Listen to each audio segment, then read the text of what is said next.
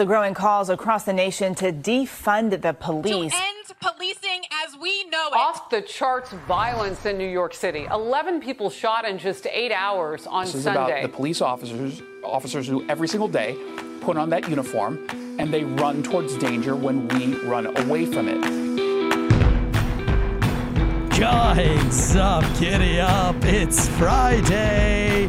Welcome to another Failure to Stop Friday Breakdown. This is the Failure to Stop podcast channel, the #1 show where police meets society and culture. We are a podcast channel for first responders to keep you guys, one, entertained, two, to keep you guys informed with practical news, and then also to give you informed breakdowns so that you have everything you need to get you through the week as a well-rounded first responder. Thank you guys for tuning into the channel. I am with 30-something year experienced detective, the easy, the steezy, the beautiful Drew Breezy, and myself. We have producer Deadleg Media back behind the scenes helping us out tonight. So for this morning, it's not nighttime, it's morning time. So apologize there. We are live on the YouTubes and the YouTube chats. Lots been going on. One, we've had a death in the family, which was Drew Breezy's mother. So condolences. Sorry for your loss, Drew. But when one life is taken, another one is given. My wife could be going into labor today. She's got a lot of feelings going on this morning, a lot of scrambling going on. She didn't sleep well. So, you know, I don't know. Is this one of those things, Drew, where... Yeah. This is my commitment to the Wolfpack. This is I am more than willing to tag team with the Tansies, which is the title of my next book, by the way. And so we essentially traded my elderly, you know, she was 92 years old. She roamed this earth for 92 years. She did a wonderful job while she was here. She gave birth to myself and two other big boys who torture me constantly, even to this day. So we kind of traded her out. She's up there in heaven with my dad now, who has been waiting patiently since 2004, I guess. And she's probably tugged her ear, which is the signal to bring life to the Tansy family.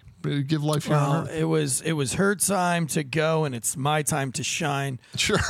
And I'm just kidding, but as long as you always come out on top. You know, according to today's story, did your father have 3 wives at least? Just the one that I'm aware of. Well, he is not going to be a god in the heavens. He will just be a mere peasant in the heavens, and your mother will then become one of the wives of the gods of the cult, the FDLS, if I'm saying, FLDS, of the FLDS. So, unfortunately, Drew, if we're going to go by what Sam Bateman in today's case believes, your mom is merely just the wife of a god, and he gained his god status by having multiple wives here on this planet. So, I don't know how you feel about that. Well, I was raised by my father. I you know, my mother and father, but I mean, like, I get his tone and his tenor and, you know, his sense of humor and, you know, his hair. I don't see where he was a spiritual cuck. So I don't know that he would be, you know what I mean? Like he would not stand for this. So right. I think spiritual cuck needs to be a T-shirt. Spiritual cuck. Yeah, I thought it was. I thought it was a Tupac album. Spiritual cuck leader, Sam Bateman. No, but we are covering the traffic stop and the arrest of cult leader Sam Bateman today. We're going to be deep diving the traffic stop. Now, if you want to deep dive the entire story of Sam Bateman and the FLDS, you're going to have to tune into the second episode, which comes out the second Sunday of Failure to Stop Night Shift TSI, Top Secret Information, where we'll be deep diving the cult of the FLDS on Night Shift, going just in gory detail of his existence in the early 1900s up until the arrest of the current FLDS leader, Sam Bateman. And so if you really want to get into the cult mindset and mentality and really go into just the awful things that happen in the last 100 years in the FLDS, then you're going to have to tune in Sunday night, the second Sunday of August, where that episode of Night Shift TSI will be. But today is going to be all about the breakdown of the traffic stop and how they put an end to this horrific. And only briefly are we going to touch on exactly what went on inside of this cult. But again, this is more about the breakdown of the law enforcement side of things, and the Night Shift TSI will be the cult aspect of that. Today's show is brought to you by ghostbed.com/Wolfpack. If you want to put me into a cult, if you want to join me into a cult, first and foremost, you better have some ghost beds lining your little sanctuary. I'm not packing up and moving my house and my belongings, my wife and my children to your little cult house unless you first and at least have a ghost bed. Throw in the adjustable base, the ghost bed pillow, the adjustable sheets, and I'm definitely locked in. 100% chance I'm locked into whatever creepy shit you've got going on there. And you had me sold at ghostbed.com. And if you use that promo code Wolfpack, you're going to save your cult memberships, your cult followerships, a little bit of money. You can take a little less tithes and offerings because your ghost bed is going to be severely discounted, up to 40% off, 35% off of bundles and all sorts of things. That's at ghostbed.com/Wolfpack. Honestly, if you're going to be one of these cult leaders, you're probably going to be into some kinky sex positions, all sorts of weirds and whatnots. And that's why you must go with the ghost bed adjustable base. Every real cult leader goes all in on themselves. It's all about yourself. It's all about self-gratification. Satisfying yourself. Satisfaction. Yeah. Self-satisfaction is the word I'm looking for there. And so therefore treat yourself to the ghost bed with the adjustable base so you can perform all the weird, creepy shit that you induce on your followship, kind of like we do here on the Failure to Stop Cult channel, right, where we do have paid memberships to our Patreon. We got lots of extra added bonuses. Just had a great T-Bones with Tansy episode. Sat down with the Officer Daniels, probably the most famous viral police officer ever, on comedy tour there with Chelsea Lynn, working behind the scenes on her series and her movie series is going on. What an absolute funny bomb. Just a bomb interview. It's called T-Bones with Tansy, where I sit down and have a steak dinner with very influential human beings, famous celebs of the like, we have a steak dinner together, and I get really deep and dive into their personal lives in a very funny way. And so if you want to be a part of the Failure to Stop cult, please sign up for our Patreon and get you that extra bonus content, and sign up for our pay YouTube. Like, we have a whole bunch of people here in the chats that I'd like to acknowledge, as we do every single show. Looks like Brian W. is in the chats today. We've got, I don't know because my computer just went blank, but I'm guessing somebody like Falconator would be in there. I'm guessing Bosco Autry's probably somewhere in there. Tactical Dude, Will Cray, unless he's found love in the last few days, he's probably in there. So to all those members that are probably in the chats that I can't see right now, thank you guys for being out there, and that I have faith in our cult followers. It just popped up. Crockett Cassidy, welcome to the cult. Brian W. Welcome. Well, obviously they have faith in you, or they wouldn't be a cult. Okay, fair enough. Speaking of which, if this cuck that we're talking about, the spiritual cuck Sam Bateman that we're talking about today, if this motherfucker can have 50 wives in the span of like 3 years, Will Cray can find one girlfriend in the span of the month of July. So we're still on the search. Go to follow him at Will Cray on Instagram. Handsome young man looking for love in all the right places. So if you want to, if you're single and you're ready to mingle, guy or girl, it doesn't matter. Hit Will Cray up in the DMs and let him know that you're thinking about him, or at least that you're interested. Also, we have Factor Meals. Had my first Factor meal last night. Now, Factor Meals is a new sponsor, and we're excited to sponsor them because they are fresh, never frozen, delivered right to your door in a little refrigerator box.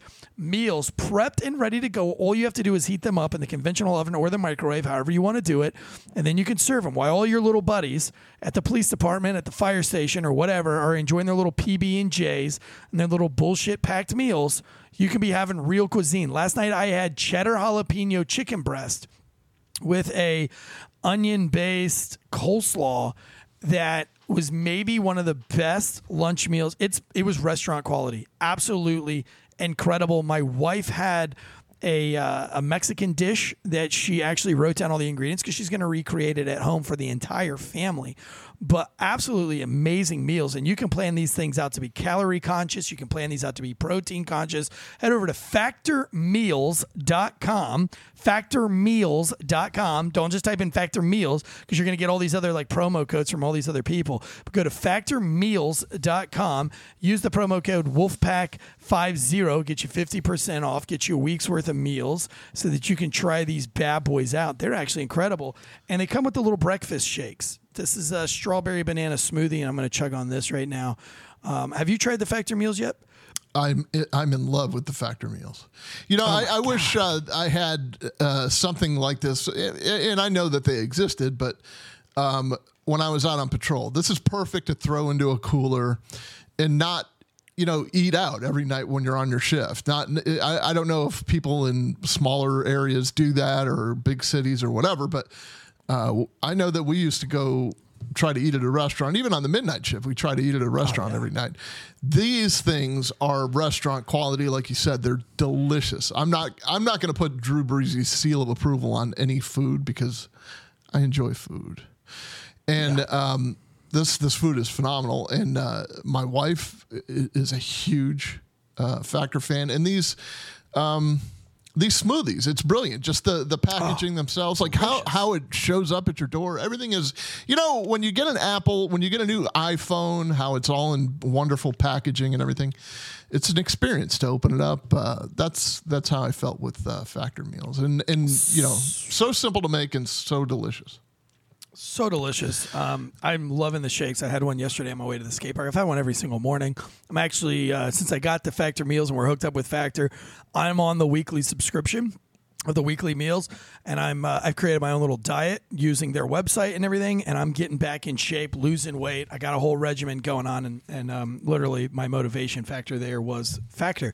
So thank you, factormeals.com. Now listen, Drew, we got some breaking news. I don't know if you have enough information to break it all down, but we do have some breaking news really quick before we jump into the arrest of cult leader Sam Bateman.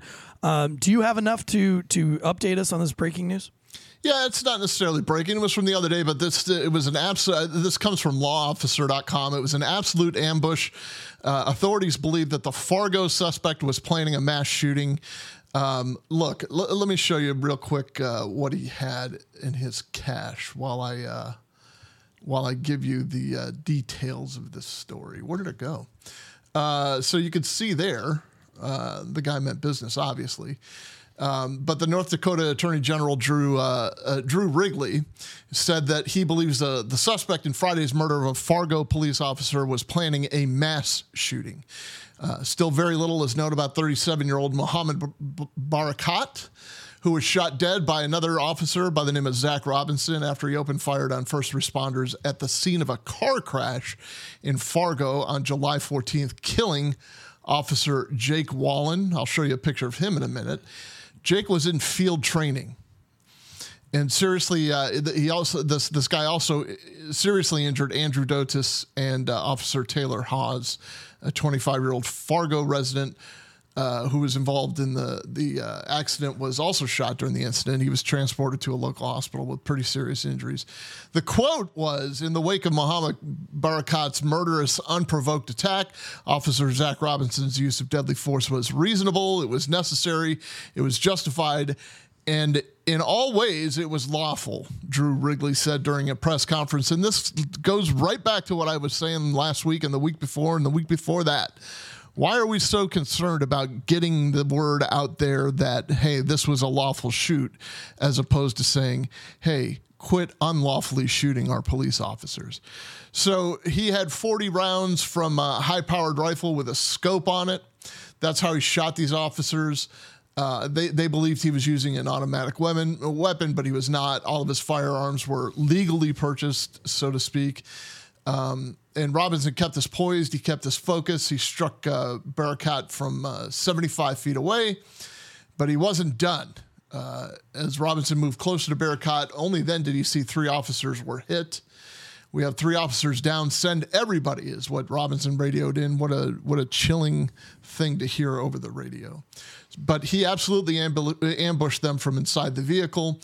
They had no way to know, and he didn't exit the vehicle until after shooting the 3 officers. I have a photo of the vehicle. So you can see, somebody else is trying to do the photos too. You can see that there's, shots everywhere, and there's gas cans and whatnot. But he had 1,800 live rounds in the vehicle. All of his guns were loaded. He was in possession of 3 long guns, 4 handguns. Looked like there was a hand grenade involved in that. So, here we are. Here's let's do a little tribute to Officer Wallen. Handsome fella. God rest his soul. He was in field training. His obituary said Jake wanted to live a life of purpose where what he did meant something at the end of the day. And his short adult years were spent in service to others, not only to his country and his community, but he was also dedicated to and loved dearly his friends, family, fiance, and his dog, Thor. His smile brightened any room. His laughter was contagious. He enjoyed life and had it all to offer, a life that was cut too short doing a job he beloved. God rest your soul. He was only 23 years old. He was in field training. Don't let that discourage you from getting this in the profession. In fact, let Jake Wallen be one of your inspirations. And that's about it. There are bad people out there, and we are charged with going out there and finding them and ridding the community of them in any way we can. Well, thank you, Drew, and thank you for guys that are much like Jeff there. All right, well, we ready to dive in today's breakdown? Yeah, absolutely. So here we go.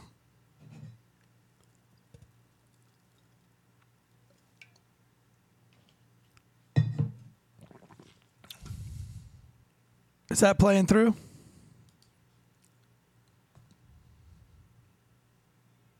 You got to add it to the stream. Is that playing, Drew? It is now. Also inside the trailer, a couch, camping chairs, and a makeshift toilet. When they tried questioning the girls, this woman in the maroon dress stepped in. Basically telling them all. Then one of the officers noticed. A 14-year-old, she had a ring on her finger. On her ring finger. They've all kind of hidden those. I mean, we know what's going on here. Police say the person driving the truck is this man, Samuel Bateman. Court documents claim Bateman is a self-proclaimed prophet, part of the polygamous group with the FLDS. Investigators say Bateman has dozens of followers and more than 20 wives, many of them underage. He's also accused of sexually abusing multiple girls, trafficking them across state lines. As you can see, it's a pretty serious deal here, sir. Police tried to question him about the trailer. We're going to cover all of this. But Bateman refuses to answer. How many other people are in the truck? When another officer tries, explain to me what's going on. Calm down first. Bateman was eventually arrested. Put your hands behind your back. Unbelievable. All right. So let me see is that removed? There it is. Yep. Oh, I just God. removed it. You back? Yeah, I'm back. Is it still playing or no? Nope. We're good. All right, good. Let's see here. My computer is just going nuts. I gotta fix this computer somehow. It's been doing that the last couple of days.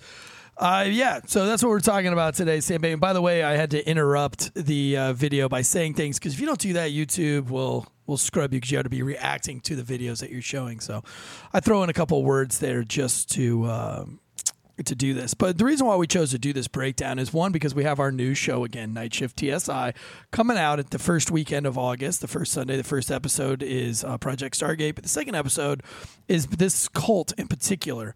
And so we're going to break down the traffic stop here on this case because I think it's important to know that as a law enforcement officer, or let's go one step further, as an EMS worker, as an EMT worker, if you're not paying attention, if you're not focused, if you're so solely focused on the book and what the book tells you to do, you're going to miss certain clues of things that might be happening around you. And thank God that these officers were proactive officers who probably had some time under their belt. How often, Drew, did you ever train rookies that couldn't get their heads out of the computers? Oh, quite often. I mean, this is, I'll tell you, I would have academy rooms at a time, and I would have their attention, and I would always say the same thing. I'm going to say the same thing to all of you. Your body is your best indicator, and when your body tells you something's not right, like when the literal hair on the back of your neck stands up, or when you get that feeling in the pit of your stomach, don't ignore that. There is a reason for that. So like this guy is doing traffic interdiction, or he's just doing a simple traffic stop, and he's like, something is not right about this. And he asks just an extra question, maybe extra 2 questions, and it opens Pandora's box. I mean, the visual is that it opened Pandora's box, and all these wives came pouring out between the ages of 11 and 14. Yeah.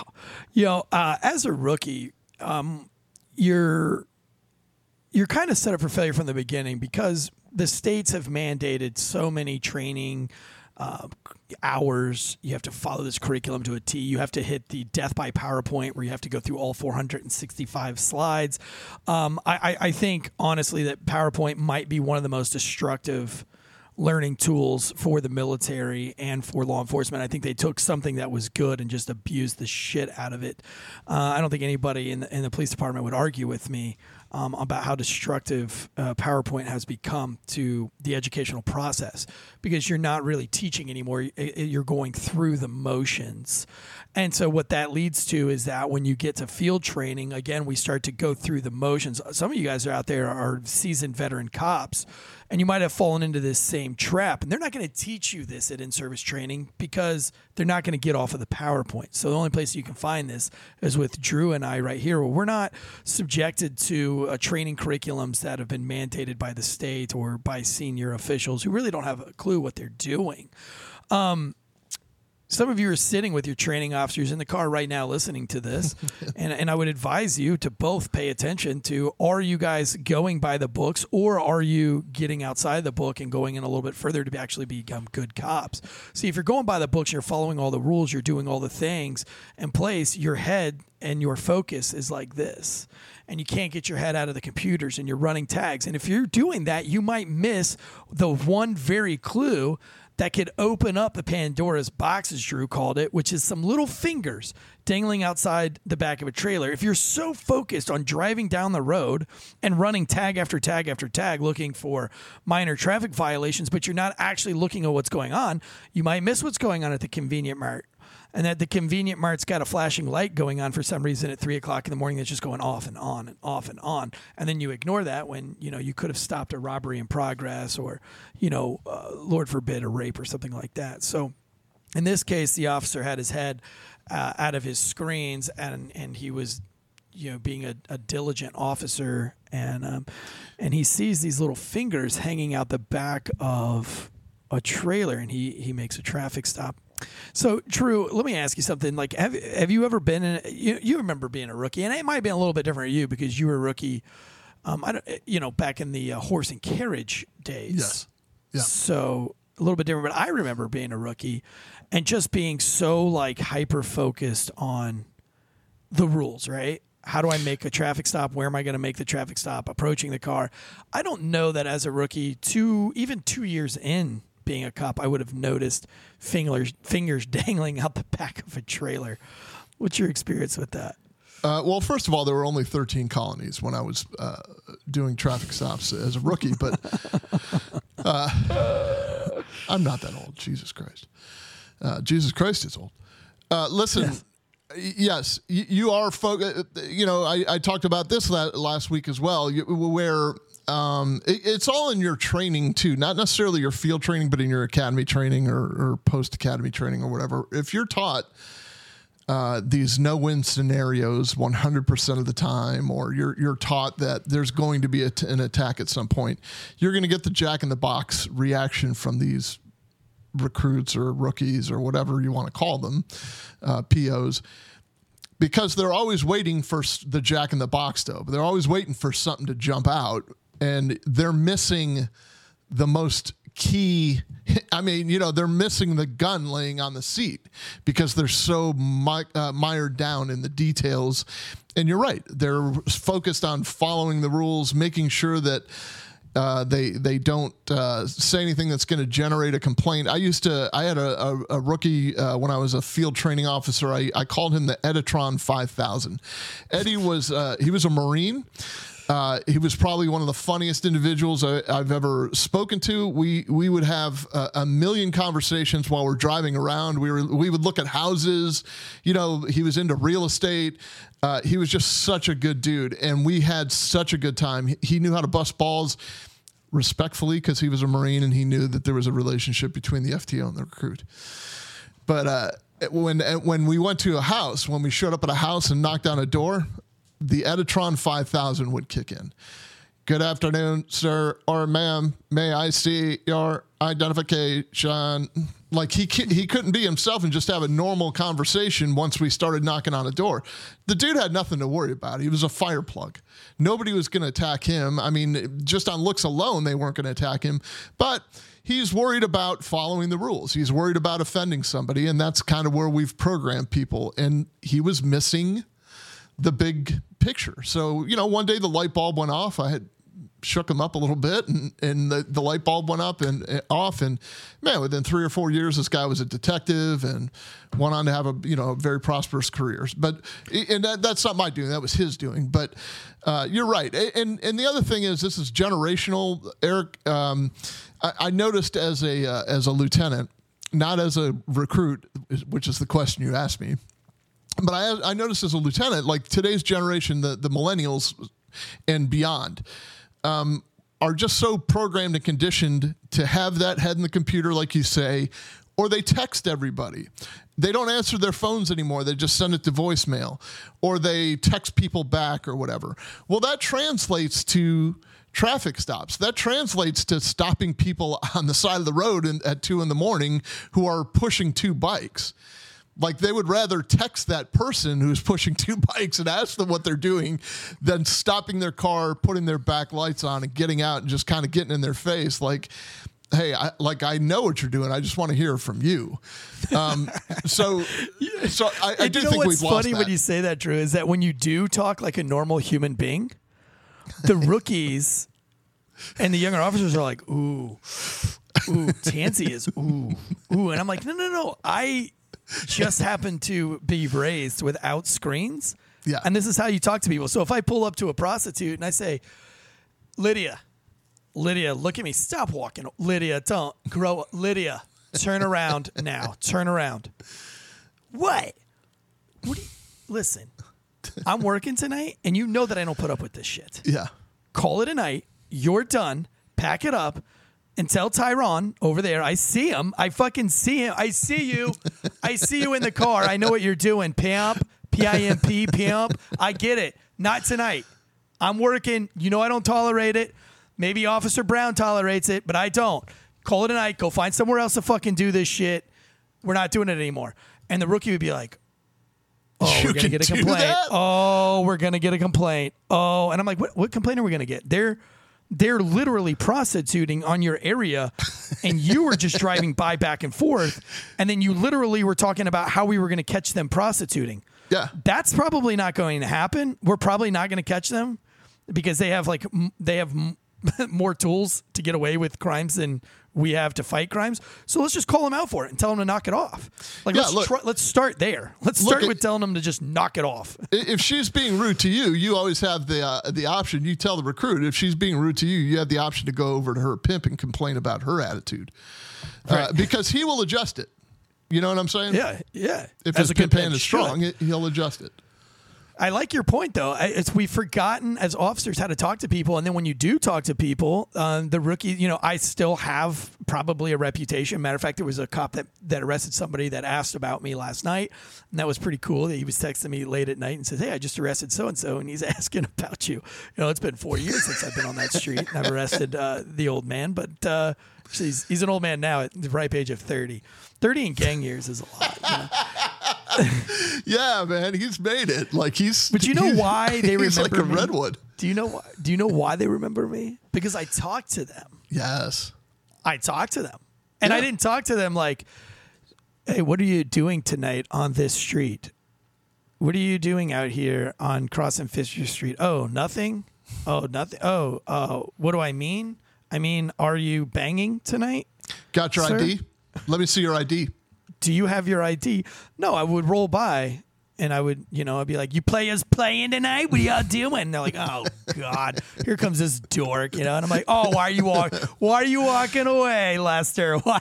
Come on, dude. I thought we were friends. We were chatting like 3 days ago. You told me all about like all your stuff, dude. Remember we went back to the station? We talked to you. He's like, yo, will you shut the fuck up? Yeah, he's crazy, and they will never forget somebody like that. But I always tell the rookies, now I became the senior field training officer on my squad, which was pretty crazy to me because I started out as being one of the dumbest cops, really. And I got to make it over to the senior training officer. And it got to a point where if somebody was failing field training from a different region or different district, the Sarge would put them with me because I had yet to fail somebody, and I would do what's called breaking the academy. I'd have to break the academy from them. You learn a lot of great things in the academy, but there's a lot of habits that you pick up, and I blame it a lot on this PowerPoint presentation way of teaching things. And so you have to kind of break the academy from them to get them to look outside the box, to think outside the box, to problem solve without trying to constantly be thinking of what's the right thing to do. In order to before you become a cop, you've got way more common sense of what's going on in the streets. But then when you become a cop, it's like you're dumb to what's going on in the streets. Right. Before you're a cop, you're driving around, you're like, oh, bet that dude's dealing in that parking lot.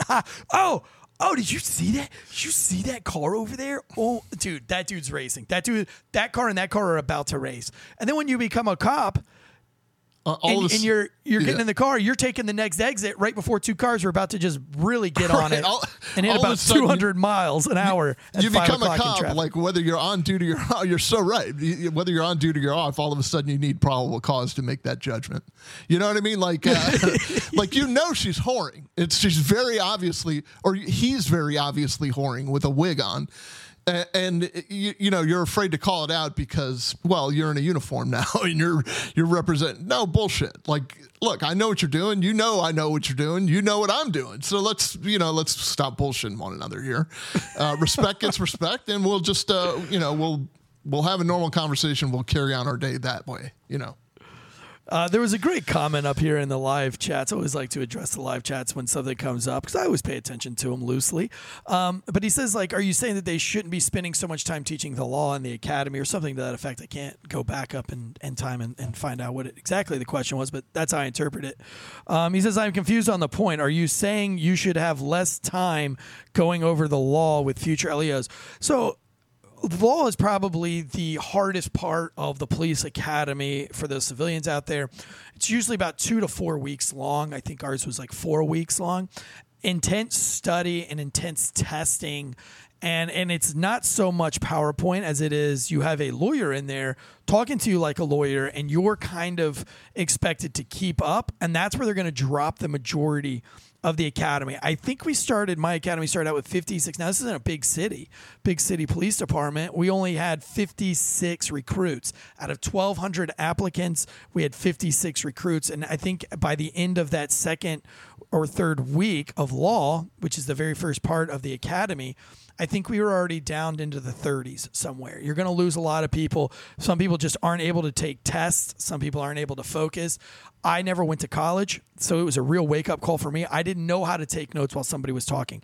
I didn't know how to highlight a book while somebody was giving me clues. I missed out on all those keys because I didn't go to college. And so it was really difficult for me to get through those 2 weeks. I did make it through those 2 weeks, but with lots and lots of study and with lots and lots of helps from my academy mates. Luckily for me, I was self-aware enough to know that everybody else was taking copious amounts of notes and highlighting things. And I was like, well, I see a lot of people doing things that I'm not doing. So let me go to the smartest person in the class and say, what are you guys doing? Like, what are you guys writing in these little notebooks? How do I know what to write? Because if I just write down everything, I'll just literally not understand anything. And so luckily for me that person was able to guide me and to help me. So to answer your question, after the law portion, after that 4-week portion, you were then going to be just blasted with death by PowerPoint on lots of things. Taser training, right? So you're going to go over the law, but then you're going to go through 460 slides of how the taser was invented. The academy has turned into the liability shield for law enforcement agencies, or for the states that govern them anyway. So yes, you're right. We should be spending, and Joseph, to your point, there should be a fair amount of time spent on constitutional issues, the concepts of probable cause and reasonable suspicion, when you can detain, when you can search. All of these things can be taught to you out of a book, and all of these statutes and definitions and all this other stuff can be taught to you out of a book. Nothing is ever going to replace field training, and unfortunately, you're learning with somebody's literal freedom.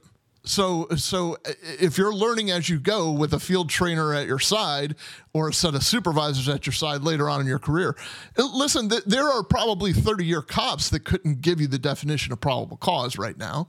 They know the concept, and they know, I think I got enough to detain this guy. I think I got enough, I know the automobile exception. I could probably search his car. But there's a lot of probablys. And if you look at first of all, if you look at the Constitution, then you look at any state statute book, then you go into all the case law, like Supreme Court case law, then you go into field SOPs that each department has. There is no way you're going to learn all of that stuff. Zero way. And that's the most daunting thing for a recruit to understand once they get out onto the street. The only way you're going to learn it is by doing it. And it's overwhelming. It is Joseph, way overwhelming. I'm so sorry. Go ahead. No, keep going. It's overwhelming, and I love that point. But Joseph Russo, I'm sorry, I'm not picking on you, homie, on this episode at all. I love the points that you're bringing up. I love the questions. It's really why we started the show. So I'm just going to keep addressing you, Joseph, not in a disrespectful way. Totally just having a conversation with you. But he makes another great point. He says, making it through really doesn't seem to be enough. Only 2 weeks is crazy. It took me 5 years to become an engineer. Well, so it's not just 2 weeks. It's 2 weeks of the law portion. And I would say it's probably more like 4 weeks. I probably misspoke there. It's probably closer to 4 weeks. And it's very intense. If you've, and it's, it's full immersive. I mean, you're talking a 12-hour day, nothing but law, case law. You're watching videos of case law. You're going over case law, and it is overwhelming. I remember thinking I had just coming out of being in special operations. I had spent almost 2 years at the John F. Kennedy Spelter Warfare College, where I was hit with a fire hose of information, and there's so much to learn. I mean, survival skills, escape skills, evasion skills, rappelling and fast roping skills, knot tying, basic waterborne operations, and how to set up a boat and how to take a boat down, how to flip it over, how to do these things, small unit tactics, a playbook that's hundreds of pages long on all these different plays of how to do different tactics in different scenarios. You're trying to learn a brief, education on psychological operations. And I mean, just, week to week to week, you're having to learn so many things and then apply it. So then I switched gears over to the law enforcement, and now I'm learning a whole different side of life with a fire hose of information.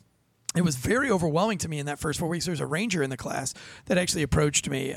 He actually won the Naked and Afraid extended series. He did like the 40 days of Naked and Afraid or something. His name is Chance Davis. But I remember Chance coming over to me, several deployments to Iraq, several deployments in Afghanistan. And he was like, "Yo, I don't know.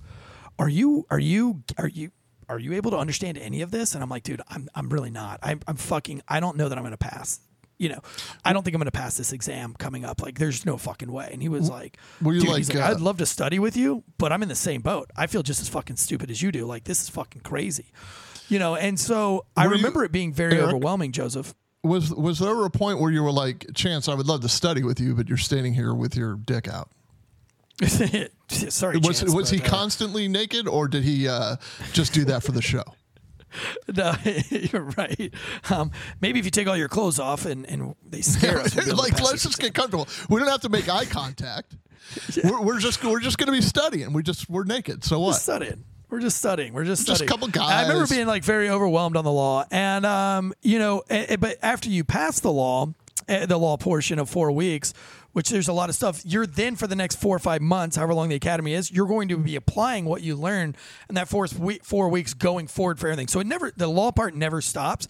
It's just you get a crash 4 weeks course. It's probably one of the hardest crash courses in law, depending on which academy you go to. Now, some of these smaller departments, Joseph, they might just are like checking blocks to get you out on the road to be a cop, and that's where you have like really bad cops. But in any major city where they know that they're going to be going to 30 calls a night, 21 calls a night, and there's the chance of the city being sued is enormous. Remember, pretty much where the cities lose all their money are because of cops and the lawsuits against cops. Everybody's going to sue a cop. Everybody's innocent. The cops fucked up every single call of every single call that they go on, and so the city loses a lot of money based on the police. So they want to spend as much time mitigating that as they can. So you get this 4-week crash course in a bigger city, places like Drew worked and I worked, and then everything else is just going to compound on that. So when you go to taser training, they're going to bring in taser law and all the laws that inform you on taser. And then you go to pepper spray, and then you go on arrest and search and seizure, searching house. Then you go to search warrants. Then you go to first responder stuff. We spend a lot of time on first responder stuff. Then they added mental crisis intervention. Yeah. Now you're expected to, on top of all these other things that you're trying to learn, now you have to become an expert in, is this person autistic? Is this person bipolar? Is this person schizophrenic? Is this person going through excited delirium? Is this, and the list goes on and on and on. And then we got to go through all these scenarios to try to figure out. Then you travel to the homeless shelters. You actually travel to crisis intervention centers to meet schizophrenic people so that you can get it. And then your mind, for that whole 4 weeks is so hyper focused on everybody having a mental illness, which is overwhelming in itself because that course basically teaches you that everything is mental illness. So basically everything that you're arresting for is based on somebody's mental illness. Think of this also, Jay, not to pick on Joseph. I'm telling you, Joseph he's a civilian. He asks the best questions because he's the most curious. I'm not slighting anybody else in the chat or anything, but Joseph has some great questions. But Joseph, engineering is somewhat absolute. It's based in math, probably, or something to that effect. So if you went to school for 5 years to learn it, it's pretty absolute. You're going to know, how far. I don't know what kind of engineer you are. Like you're going to know the distance of a cantilever, or, you know what I'm saying? You're going to know the structural stuff if you're a structural engineer. There are too many variables to teaching cops, one, because the wrong decision or wrong word or wrong move could end up getting you killed.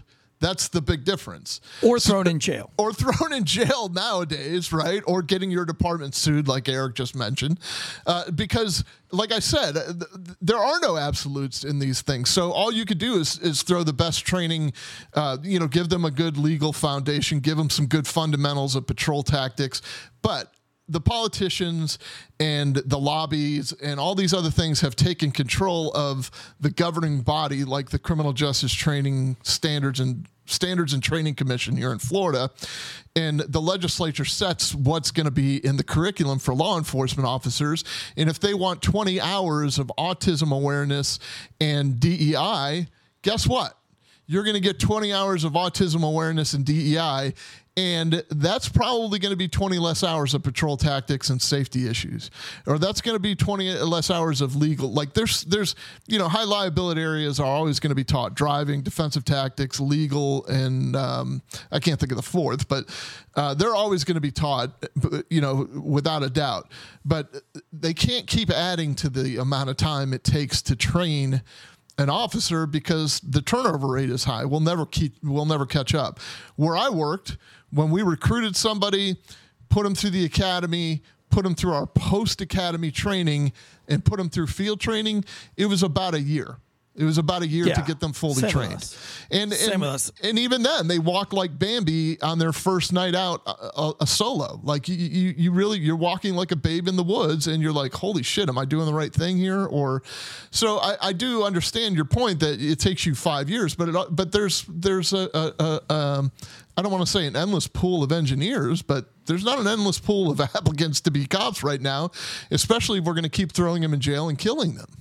That's and why I say. On top of that, sorry, I didn't mean to cut you off. I keep cutting you off. Fine. I think I have a delay going on here again. Okay.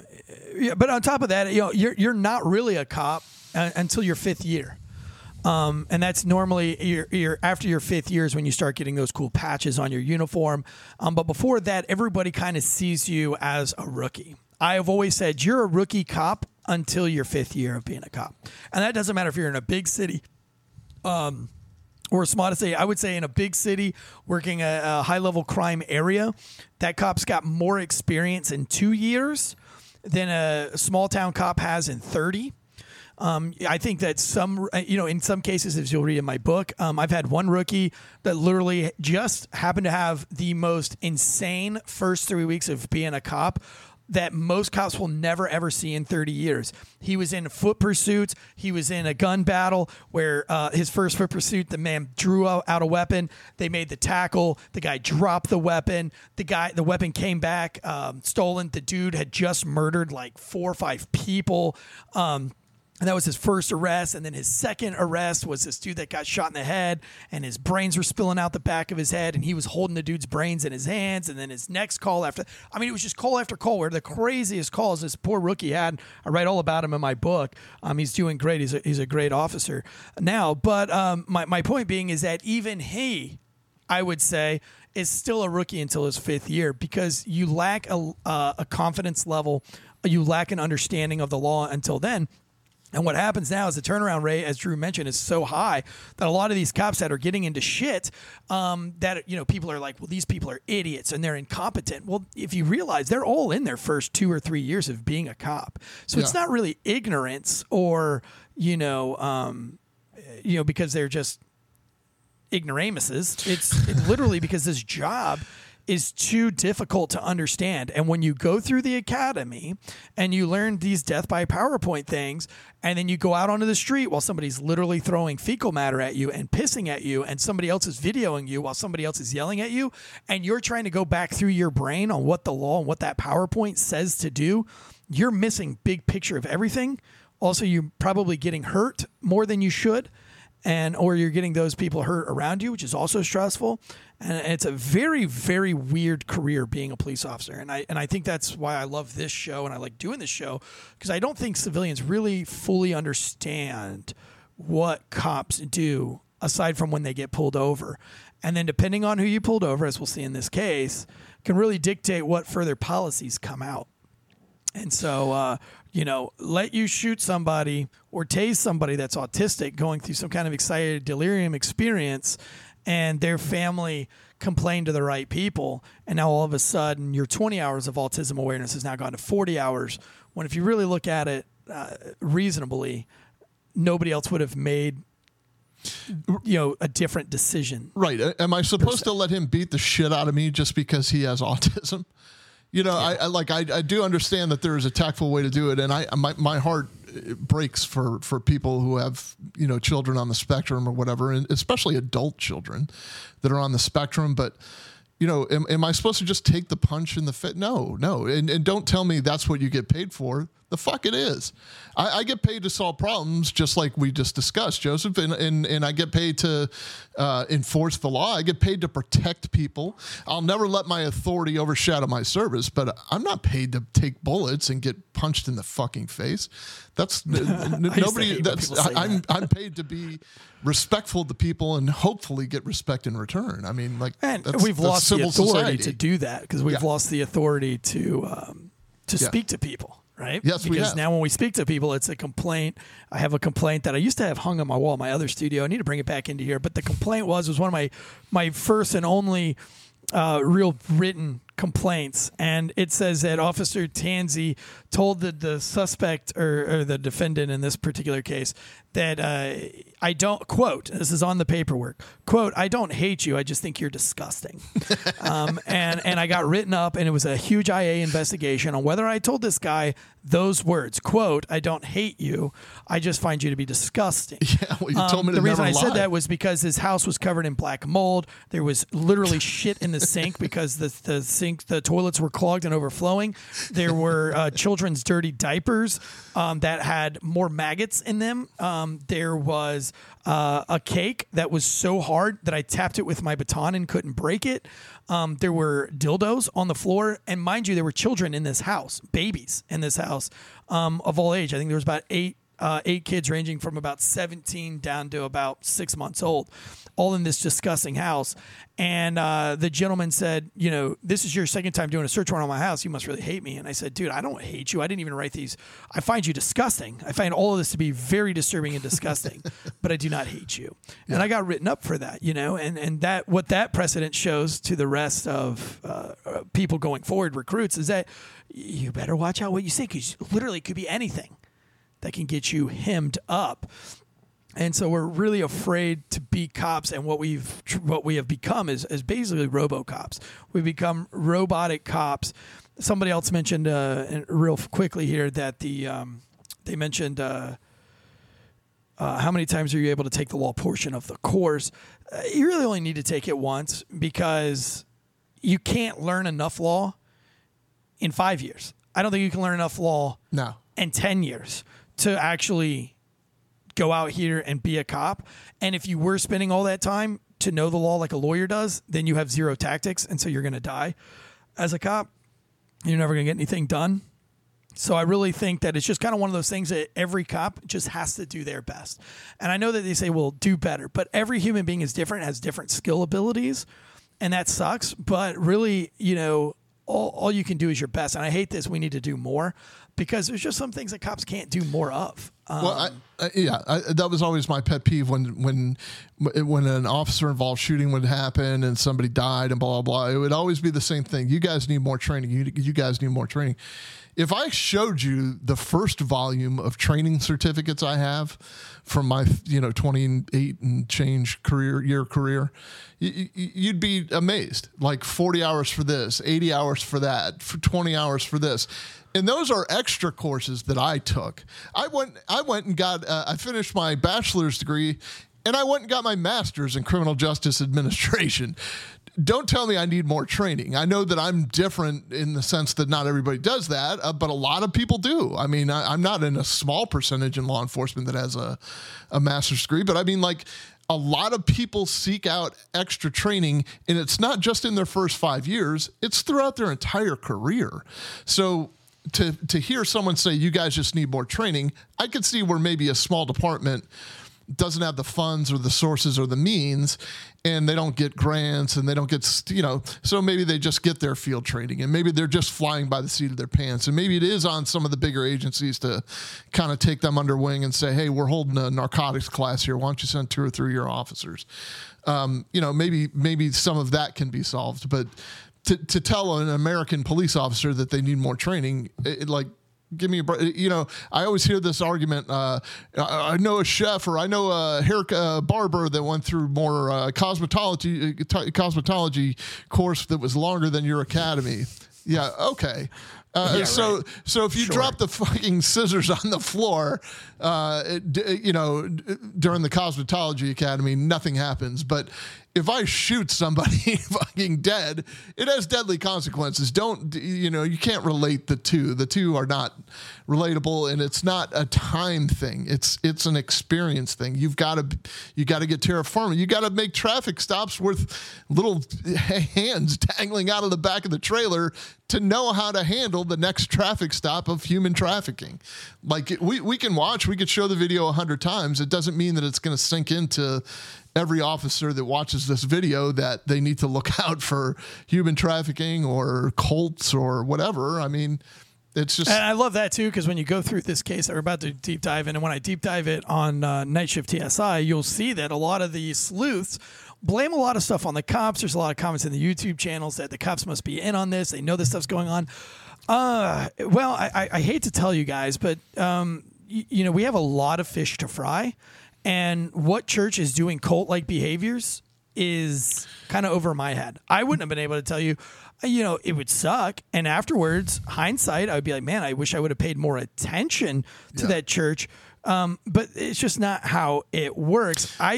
Personally, I think that police departments should spend more time teaching critical thinking. I think critical thinking should be a 40-hour course on critical thinking, problem solving, and not problem solving by using the book.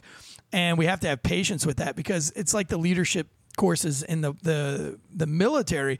They'll take these officers in officer candidate schools, or warrior leadership course, which one of the courses that I attended. I also attended the advanced leadership warrior course, whatever it was, for advanced non-commissioned officers. And, it's still death by PowerPoint. And then they do like a 4 or 5 hour team building a thing where they want you to kind of move over the obstacles, and it's not really taken seriously. And they're like, just do your best. This isn't pass fail. Everybody just kind of fucks around and jokes because they want to get off early for lunch. And so everybody cheats on the thing, puts their feet where they're not supposed to, and, uses tools that they're not supposed to, yada, yada, yada. So my point being here is that we're still not even teaching critical thinking when we're teaching critical thinking. But I think we need to really spend 40 hours on problem solving, because there's just so many cops that we need to be better at looking outside of that window, so that things like Waco don't happen. Well, there's also this little pesky thing when it comes to churches and religion. There's this, I can't think of the name of the law. Oh yeah, it's the First Amendment. So the First Amendment, the actual most important amendment to the Constitution, the first one, guarantees that as American citizens, you can have the right to practice your religion. Now, if it bounds on criminal activity, it's a very sticky subject. The FBI is going through that right now, with the whistleblowers coming forward saying that the FBI wanted them to start surveilling and recruiting informants within the traditional Catholic Church and blah, blah, blah. This is a First Amendment issue. There is a freedom of religion. You can practice whatever religion you want to practice. You can get up there and say that abortion is evil. You're allowed to do that. There's a freedom of speech involved in that as well. So, things are problematic when it comes to investigating, quote, cults. And Scientology, I'll probably be struck for even saying this, but Scientology is another classic example of it. They bought up so much of America that their lobby became powerful enough to become a religion through tax exemption, instead of just being an organization or a corporation that had to pay taxes. They became a religion. They lobbied and lobbied and lobbied until they got religious status.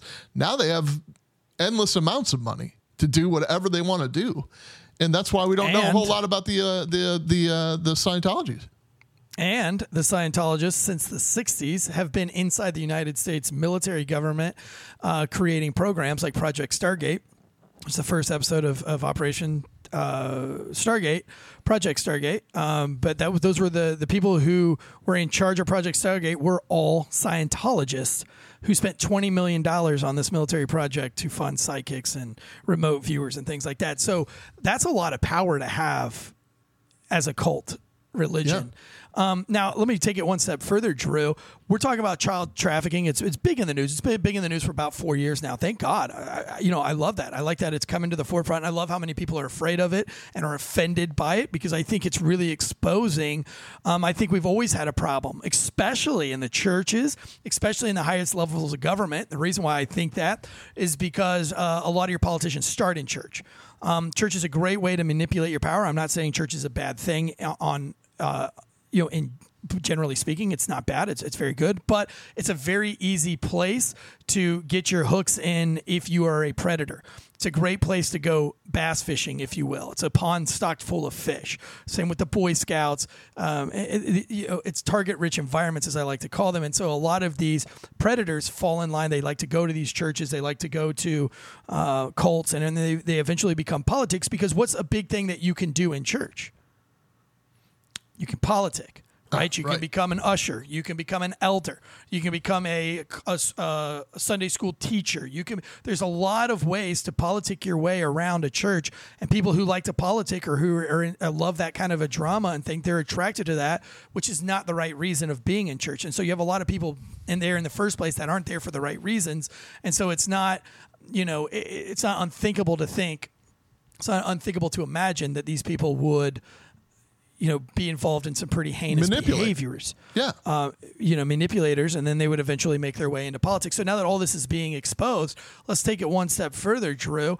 How many of these 24-hour sex DVD stores are open in your beat, in your area, which we know from Reddit forums and from other Facebook private groups that there are glory hole nights where people can pay and have their their oral sex satisfaction going on.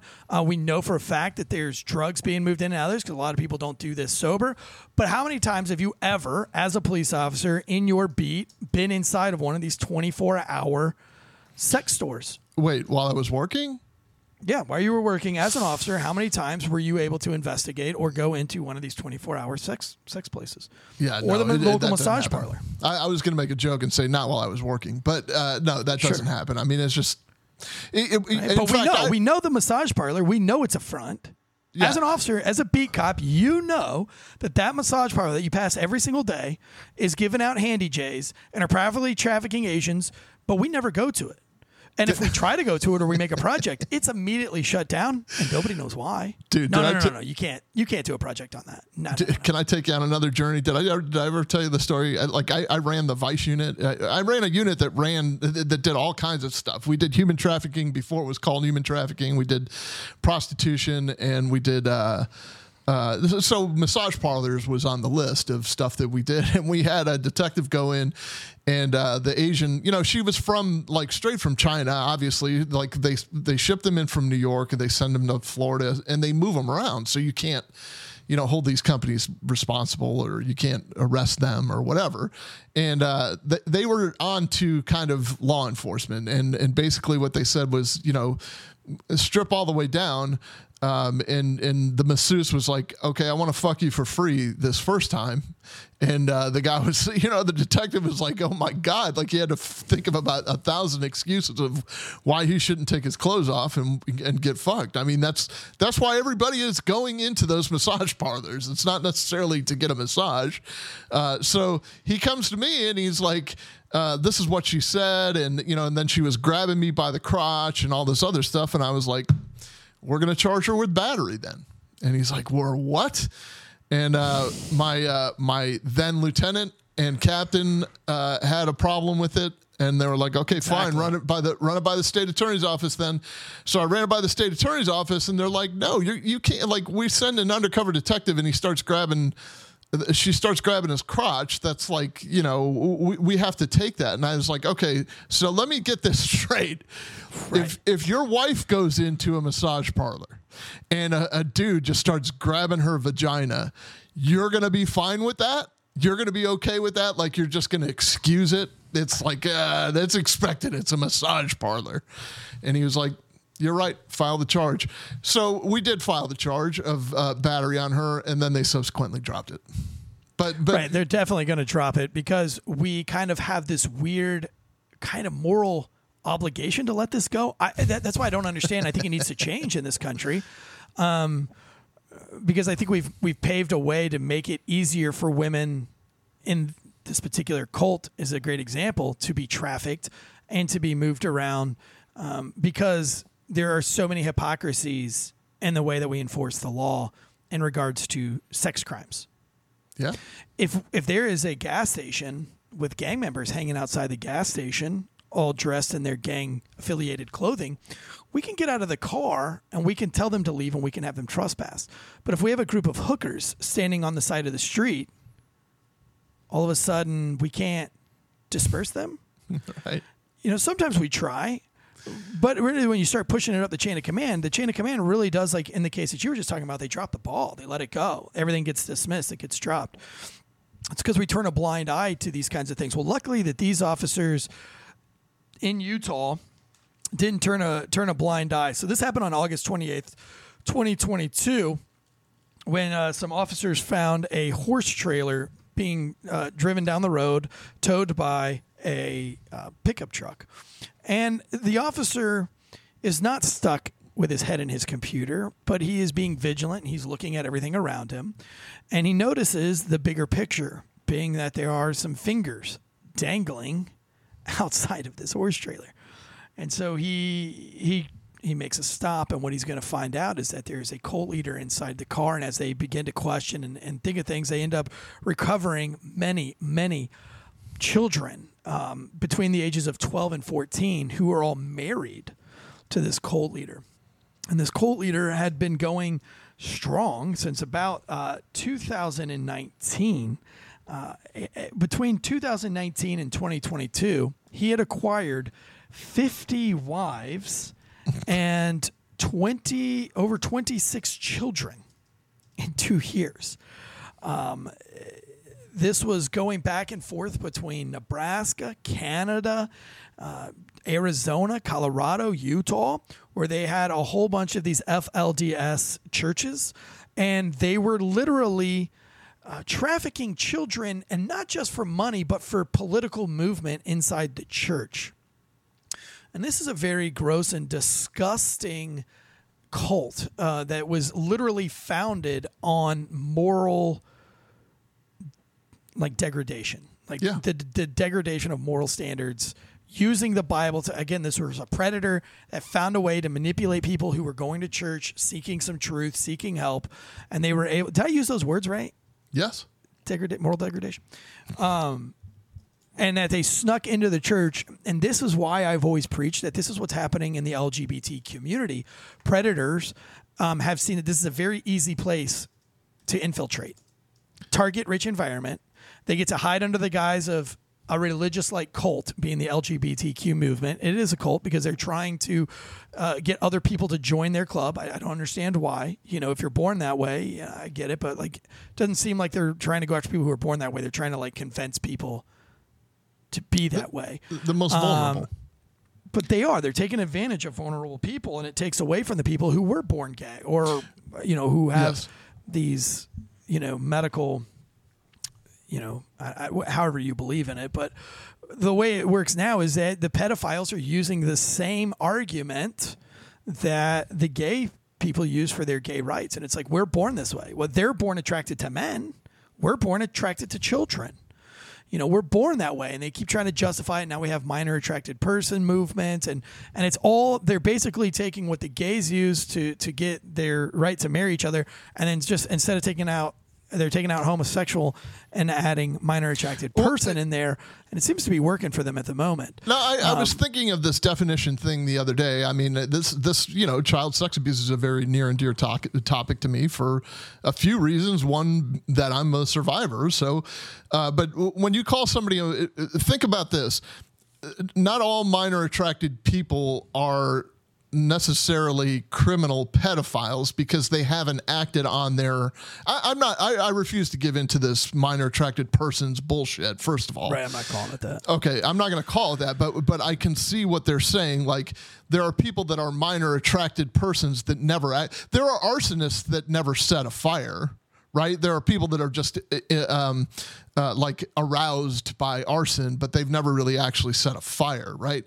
But because they have a discipline, they have a moral have discipline, right? They answer to a higher calling. I want to cheat on my wife really bad. I think I was born with the feeling to want to cheat on my wife, but I've never ever cheated on my wife, and I never will. I just refuse. I don't put myself in a situation because to do you it. have the moral turpitude. So the other side of the coin, though, is that 100% of the pedophiles that have acted on this, 100% of them are minor attracted persons. So when you use the term minor attracted persons to say, look, not all of them are criminals, every single one of the pedophiles are minor attracted persons. So you are definitely you have an association between criminal activity and that term, but for some reason we're buying the bullshit that it's just well, not all of us are obviously, but for some reason the media is buying this bullshit that they're just minor attracted persons and they deserve a stripe on this flag that we've that has grown out of control anyway. I think it's just a what do they call those? A God's eye, that they used to weave when I was in kindergarten. You don't even know what that is, do you? But at any rate, go ahead, Eric. I'm sorry. No, yeah, I mean, you're absolutely right. And the reason why I bring this up within the gay community is because, the gay community has been infiltrated with these outliers. The religious community has been suffering this since the beginning of time, where these outliers these people, these manipulators, these predators, they infiltrate the religion. In this case, it was the Church of Latter-day Saints, and it was infiltrated in the early 1900s, and we're going to deep dive this later on in the world and go through all that. But basically, in short, there was a leader that was from the Church of Latter-day Saints and Joseph Smith's the Mormonism thing, and he interpreted the part of the Bible about having multiple wives, and he convinced the people that if you had more than 3 wives, then you would be able to reach God status in the afterlife. And I actually have a real Mormon on Patreon to come in and break down the Latter-day Saints portion of this. Eric is frozen at the moment. He's talking about Patreon, that he's going to do a deeper dive into this. So you'll know the case he's talking about is the Bateman is the guy's name from the Fundamentalist Church of Jesus Christ of Latter-day Saints. He was also indicted for 55 felony counts, and I think Eric is back with us. Yeah, sorry about that. But yeah, this whole thing started. You're right, Drew, and I was able to hear you. I'm sorry that I'm bleeping out there with the internet. I think we have a storm rolling through here. But essentially, in the 1900s, from the Latter-day Saints, on the Patreon, I do have a Mormon coming on to talk about Latter-day Saint stuff and Mormon things and all the different religious aspects of this, which is a follow-up to that episode, which will be very interesting on Patreon. But in this case, he took the part of the Bible where you could have multiple wives. If you had more than 3 wives, you would reach God status. And then when you get to heaven, you have God status. Now, unfortunately, as I perceive this, and I'll learn more about it on Night Shift TSI, there's not really much in it for the women. Except that you just get to be one of these wives. There's no God status for you in the afterlife. You just get to be the wife, one of 50 wives to these fucking creepy perverts. Right. And then when you're born into it too, think about that, Eric, when you're born into it and you don't know any different or you know any better. I mean, you see that girl in the video that you showed, that one is just taking up for the rest. She's basically become the spokesman. She's just like basically telling everybody, hey, shut up. You can't talk to people from the outside world. They're evil and they're dirty and only we can protect you. And she couldn't have been more than 14 or 15. No, I think she was 14, actually, with which we're going to play that video here in just a moment. But yeah, so absolutely been infiltrated, and these people are extremely confused. And it's something to be aware of as an officer, that you should be looking into your 24-hour sex shops, because like these cops, this has been going on. Underage sex has been going on through the Warren Jeff time. Back in the early 90s, this guy was arrested in 2010. This other guy, the Warren Jeff, who was the disciple, the prophet of this FLDS, and he was arrested and sentenced to life and everything, but just horrific. And I'm going to read the indictment on the Failure to Stop Night Shift. The indictment is absolutely insane. They are letting these girls, they were forcing these girls at 12 years old to make them watch the parents have sex so that they can learn how to have sex. And then they will practice with the family, with the parents, using toys and things at the age of 12.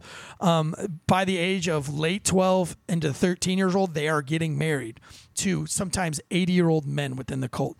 All these men are pretty wealthy cult members. They put all their money. They're driving Bentleys. This cult leader in particular that we're talking about, Sam Bateman, actually had 2 homes in Colorado Springs, and he also owned 2 different Bentleys. While everybody else is living on a compound and being, kind of like not third world, but, more like medieval ages, living in a castle type deal. And so just insane things, and I'll go through the indictment on that show and deep dive it all. But think about this, like it's been going on for a very long time, and this very small, now this community only has 2,100 people in it. How many citizens are in Hillsborough County? 1.7 million, I think. 1.3, significantly 1.7, more.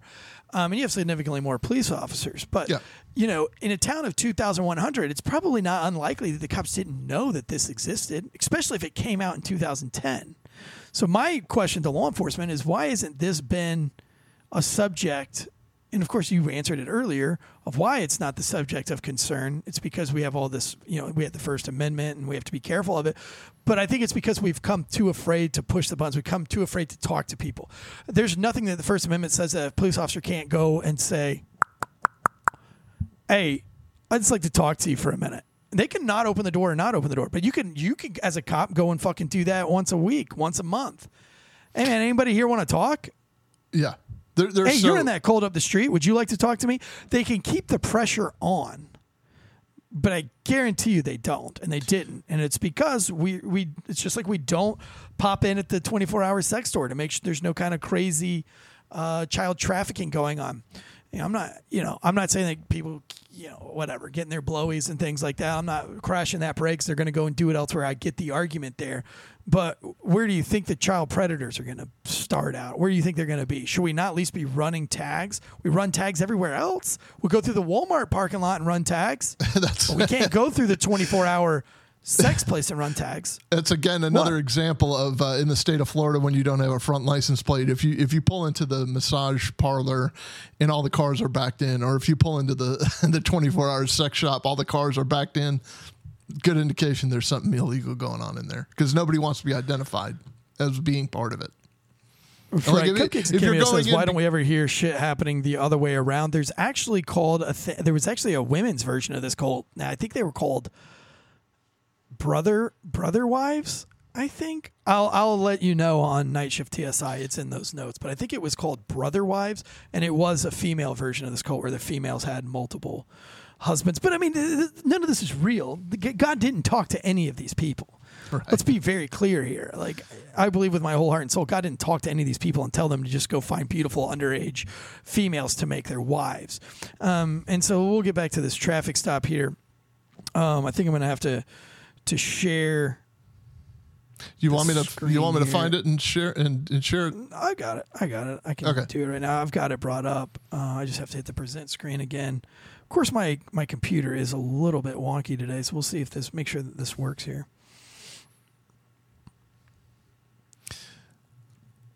Here we go. Let's see here. Is that coming up? I see it in the bottom. I don't see it shared. There you go. Okay, I'm hitting the button right now. Add to stream. Is that going to be streaming it? Can you hear it? No. There you go. No, I cannot hear it. But... Okay. Let me go back to... This is them arresting Bateman. I heard sound for a second. You, sir, okay? Any other weapons on you? Okay. Come over here, please. Nothing else on you? Phones? Stop reaching your pockets. What's your name, sir? What's that? What's your name, sir? Samuel. Samuel? No, what are you saying about pockets? Do you have any other weapons on you? Please don't reach in your pockets. Just let me. Is it stopping? Yeah, it did. It stopped. I mean, good. Then the audio is the important part here. Anyway. Yeah. Why is this? Is that in Chinese? Are you? I do believe the Scientologists have got to you. Really? Yeah. Oh no. Do you have a hasp lock that you can put on that studio door? Oh my gosh, it's not working. Do you want to bring up the traffic stop, Drew? I do. I will find it and bring it up. Just unless for that. It's playing right now. No, it's not. Well, it is kind of, but I think the issue we're running into is also your. Is that coming through? It is. You got to adjust the framing of it because all we see is.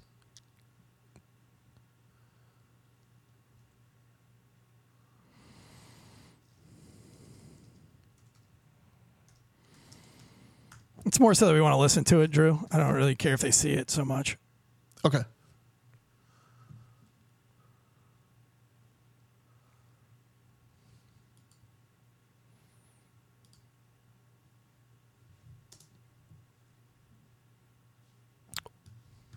Why don't you go ahead and take over for me? Because it seems like my computer's just not going to do this. I think I have been hacked. All right, let's see if this will work. I've got stuff playing all over the place. I got go ahead and play this for us. Go ahead. Okay, just give me 10 seconds. You're fine. You're fine. But listen to how these officers are talking. And you can tell that these are seasoned officers because they're having the conversation. But it is a little bit robotic and a little bit cop-like. But they are having some pretty decent conversation. Oh, I think you can see it, but now you can't hear it. Okay, so we're still working through it. We're gonna solve this. I promise you. This is so fun. And again, these aren't the Mormons. This is a break off of the Mormons. This is the FLDS, which stands for the Fundamentalist. Yeah. Latter-day Saints. Yes. And the FDLS has been around since, I think in 1909. Not to be confused with FDLE, which is something different.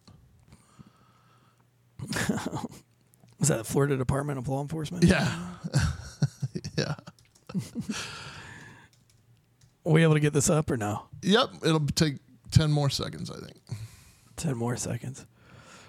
Well, so in that case, if you guys want to join us on mybookie.com for the fights coming up on July 29th, we are doing a joint betting thing with mybookie.com /Wolfpack.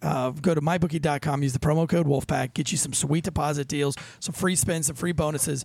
And then you have to let me know that you signed up for mybookie.com using Wolfpack by messaging us, DM us on the Failure to Stop Instagram channel. If you do this, it'll put you into a group chat where we are going to live watch the game together with the bets that we have put on the match. And these are going to be entertainment bets. This will all make more sense next week.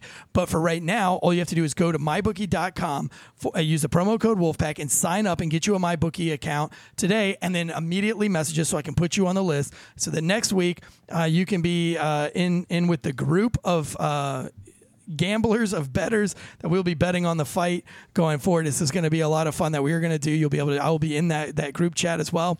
This will be a group chat over Discord or of some kind of streaming service. And we're going to have, so go to mybookie.com and use that promo code Wolfpack and get signed up and let us know on Instagram in the DMs that you've done it, and we can add you to that list. Could you hear that, by the way, what I just... I did. I heard it. Yes. Oh, good. Okay. I think this is the screen I want right here.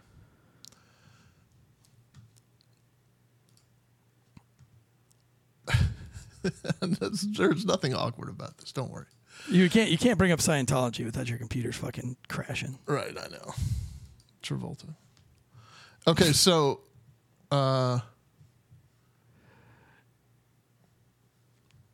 this seems to be the same issue you're having. So I think that this might be a StreamYard issue, but because I don't see a picture on mine.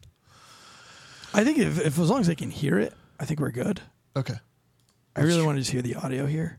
Okay. For you podcast listeners out here, I'm sorry. I'm going to get that knife off you, sir, okay? Can you hear that? Any other weapons on you? Okay. Come over here, please. Nothing else on you? This is from Law and Crime on YouTube if you want to watch it yourself. If you're one of the podcast listeners. Type in just Sam Bateman, you'll see it. Stop reaching your pockets. What's your name, sir? What's that? What's your name, sir? Samuel. Samuel? No, what are you saying about pockets? Do you have any other weapons on you? Please don't reach in your pockets. Just let me.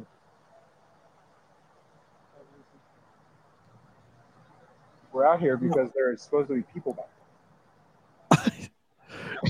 there. He's like, where? People? So the other officer asks, is there anybody in the car? And he just doesn't answer. He didn't know what to say. Inside the truck right now, so that way I know who else we're dealing with here. Or else I'm going to call everybody out.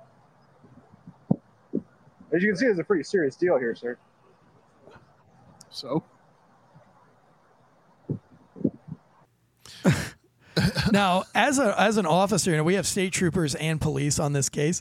As an officer, you've got to be thinking the worst right now. Like, you've got to know that this guy is giving all the indicators that there's some fuckery going on. Yes. You're like, how many people are in the car? He's not talking. He's looking all over the place. He looks sketched out as hell. By the way, Sam Bateman was always kind of like this cowardice loser. In 1999, he was escorting two females, 14 years old and 15 years old, to Canada. And the reason why he was taking they're the Cook sisters, he was taking them to Canada because they were not behaving in the cult. They were having fantasies of boys. They were misbehaving. They were sneaking out at night and talking to some of the other boys. And so they were taken to Canada to be with another cult leader named Winston Blackmore, who had 150 children. This was a fat, disgusting pig of human being that ran the cult, the FLDS, up in Canada, in the British Columbia area, and that this guy was going to get these two girls whipped into shape. This 14 and 15-year-old girls. Well, on their way up there was a big, massive car crash. All the passengers were ejected, and Sam was airlifted. He was seriously injured. He had a brain injury, and he just never kind of recovered from it. By the time 2019 rolled around, he was a failed insurance salesman.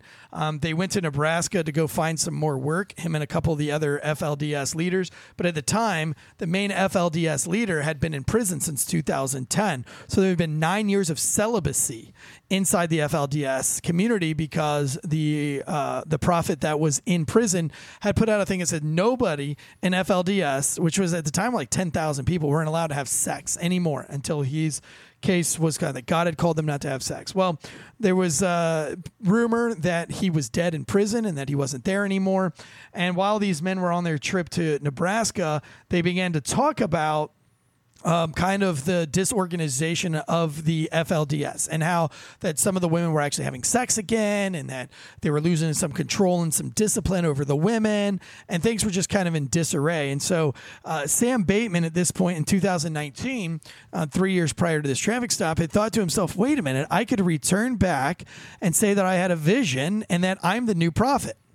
And that's exactly what he did, except only 50 people believe that. Well, he got 50 to men believe who it, had multiple wives. Yeah. And so he convinces these 50 men to kind of branch off on their own FLDS kind of adventure. He marries several of their wives and their daughters, again, forcing their daughters to watch these other men have sex with their mothers and then learn how to sexually please Sam. And then they ended up going over with Sam Bateman. I mean, the indictments are insane. Of course, we'll go over that another time. And in the span of this 3 years, he goes from being a nobody, a failing insurance man, to having 2 homes in Colorado, 2 Bentleys, 50 wives, and 26 children. One of the youngest of his wives was 9 years old. So 9, 10. This guy was just a sick, fuck, failed, creep, pervert, scumbag that had infiltrated a religious community, as we talked about. And so now all of those cowardices, all of that stuff is coming out on this traffic stop. He doesn't know what to do. He's looking all around. He's looking over his shoulder, and these cops are picking up on every indicator. This guy is doing a terrible job. Plus, we have the initial officer who saw fingers coming out. Now, we've had some pretty bizarre calls as cops. Sometimes other officers think they see something and they don't, and of course they get shamed for it, or they do this big giant search warrant. It only comes up with one crack rock, and then we give them the crack pipe of shame or whatever it is that we shame them with or haze them with for being wrong. So in this case, I know that officer's like, God, I hope there's kids in there because everybody's going to make fun of me if I miss all these fingers. But now we have multiple jurisdictions and agencies pulled over this vehicle, and go ahead and hit play from where we're at. He's giving you an indication of like what truck. I don't even know. I don't even know what truck you're talking. Oh, the big white one over there. Yeah, I get it. That I just got out of. Yeah, that's right. I'm asking. Do I have to give you my name? Sir. Yes, sir. Oh, you can hear him knocking. Oh, no, it's the officer's knocking problem. Oh, here comes the crossed arms. Samuel what? See the driver? Yeah. Hey, you have the identifier, so if you understand that, right? I love this. Samuel Bateman. I don't understand. What are you doing? We're trying to make sure I just got here. Explain to me what's going on. Calm down. Calm down, he says.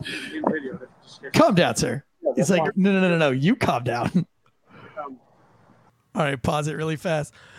So you have an officer who shows up, and he's a senior officer. He's got stripes on his patch, on his uniform and things like that. So he's been there a hot minute. And he's like, yeah, we fucking know what's going on. Like, you've literally given every indicator that you have fucking human beings in the back of your trailer. Like, let's drop the act. And he's just had enough of it. He's like, hey, man, why don't you just tell us what's going on? Oh, and by the way, you have to give us your name because you were driving that truck over there. So, like, let's go. Like, what are we doing here? And the guy, Sam Bateman, turns to the cop and goes, calm down. And the cop's like, what? Wait, what? Like, there's fucking. So, like, for me, this would be where Tansy goes, hey, dude, don't act like I didn't just see somebody's human fingers crawling out of the back of that thing. Like, let's just be really clear. I've pulled you over because I suspect that there are humans in the back of your trailer. And I don't know if you know this or not, but in the state of wherever the fuck this is, you can't just pull human beings around in a horse trailer. Yeah, so, right. They're reserved for horses. Let's cut the baloney. Let's cut the malarkey. Right. He is totally pulling the Uno reverse card on but this. But isn't it crazy that none of the cops are like coming out with it? Like, because we're so afraid of talking to people bluntly that they're kind of like, well, yeah, you have to give us your name. But why? Because this is a traffic stop. Like, if you would have just said, because there's humans in a horse trailer in this parking lot. Right. That's why. And now we can like really see what's going on. Like, I don't understand like this whole, this crazy thing that's come over cops where it's like we can't tell the truth. We're like, oh, I don't know. Maybe the detectives have to ask him that, or I don't want to like give it up to the detectives. You know, I don't want to blow the case. Like I can't, you know. So instead, I'm just gonna say it's a traffic stop. Like, no, motherfucker. There's human beings in a horse trailer. You know, my favorite kind of interview tactic is when somebody starts getting in your face about, are you calling me a liar when you've caught them in an obvious lie? And yes. I mean, yes. Yeah, actually, I mean, I'm saying you're lying. I don't know if you just go around lying to everyone, but you're lying to me right now. I mean, so if you want to be identified as a liar, I'll call you a liar, but I'd rather you just tell me the truth. I mean, right. You know, a lot of beating around the bush here. A lot of malarkey. Yeah, he's like, what trailer? He's like, this is where I would just come out with it. But go ahead. Stuff.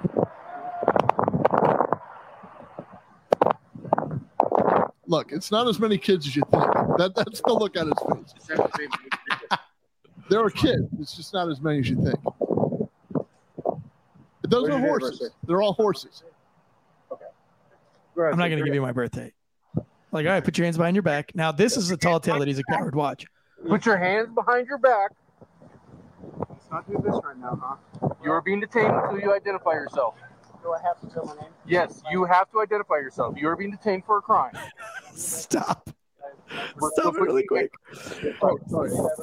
So I love this senior cop's attitude just from the beginning. He's like, "What are we doing, guys? Like this mother, like we're gonna keep playing games." The guy, like, it's a traffic stop, and he's not giving your name. Like, let's go ahead and like slap some cuffs on here. Like, let's get this ball moving. I love that. He bends the guy over. He's like, "Put your hands behind your back," and he's like, "No, you're being detained until you give us your name." The guy's like, "Do I have to give your name?" He's like, "Yeah," and you're going into handcuffs until you give his name. He's like, "My name is Samuel Bateman, born on July 4th, 1944." But you know what I mean? Like, the dude is such a coward that he just spills all of it. Like, do I have to give you my Christian name? Or can I give you my prophet name? It's like, my blood type is O positive. Right? It's so simple. Like, just give them your name. Why are you afraid to give them your name? I mean, like, that could arouse suspicion. Don't do that. Yeah.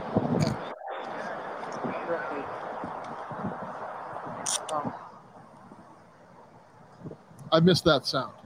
I got to be honest. Oh, yeah. Everyone's buckled in, and in Arizona, then you can be in the back of the vehicle without the license. You can be in the back of the truck. Sir, you're being welcome to everything okay? We're just going to identify you, figure out what's going on, and we'll go from there. The reason I'm detaining you is because you failed to identify yourself when I asked. Okay? Okay. I don't see this is again, like, this is more of that like PowerPoint. This is like where we become as a police state. Like, I'm detaining you because I'm detaining you because there's fucking human beings in your truck. Like, now that we got the hard part out of the way, I mean, I can see, like, he's probably in his mind thinking, and I'm not criticizing this guy. I mean, like, he's I know these cops did a great job. Too, these cops did a great job. I do think it's he's being in thinking, 2022, we're at the height of all of this craziness. Yeah, and you can see it because you would have rewinded this 5-6 years earlier, those cops would have been like, "Yo, why do you have fucking people in your horse trailer? What kind of satanic shit's going on here?" Like, you know what I mean? Like, they would have been like, if I open this trailer door, how many humans are going to be in the back of it, and why are they back there? And I'm gonna give you one chance to be honest with me, or I'm gonna make it a really bad day for you. You know what I mean? Like, we would have talked with some authority. We would have talked with some like, but now we're like, "Sir, I'm lawfully detaining you because you failed to give us your identification. Meanwhile, there's people cooking in the back of this trailer. But those are actual like investigative steps that you're taught. Like you're checking stuff off of a checklist. Let them know why you're being detained. Let them know what they're being charged with. Let them, instead of saying, look, we've played the game. We're at this point now. You're detained, and that's that. So how far do you want to take this? Like, do you want to carry this lie off for another, or are you going to show me the little bitty fingers that were sticking out of that trailer door a minute ago that you're pretending like I don't see? This is all a part of reasoning. Sometimes they need to reckon with the fact that they've committed a crime and they've been caught. So throwing a little cold water in their face sometimes helps you out a little bit. Go ahead and hit play on that. Why didn't you ask me my social security number? That would have worked too. Now he's giving up his social security number. He went from like, I'm not telling you my birth date and my name to like, do you want my social security number? I have my DNA profile if you'd like that.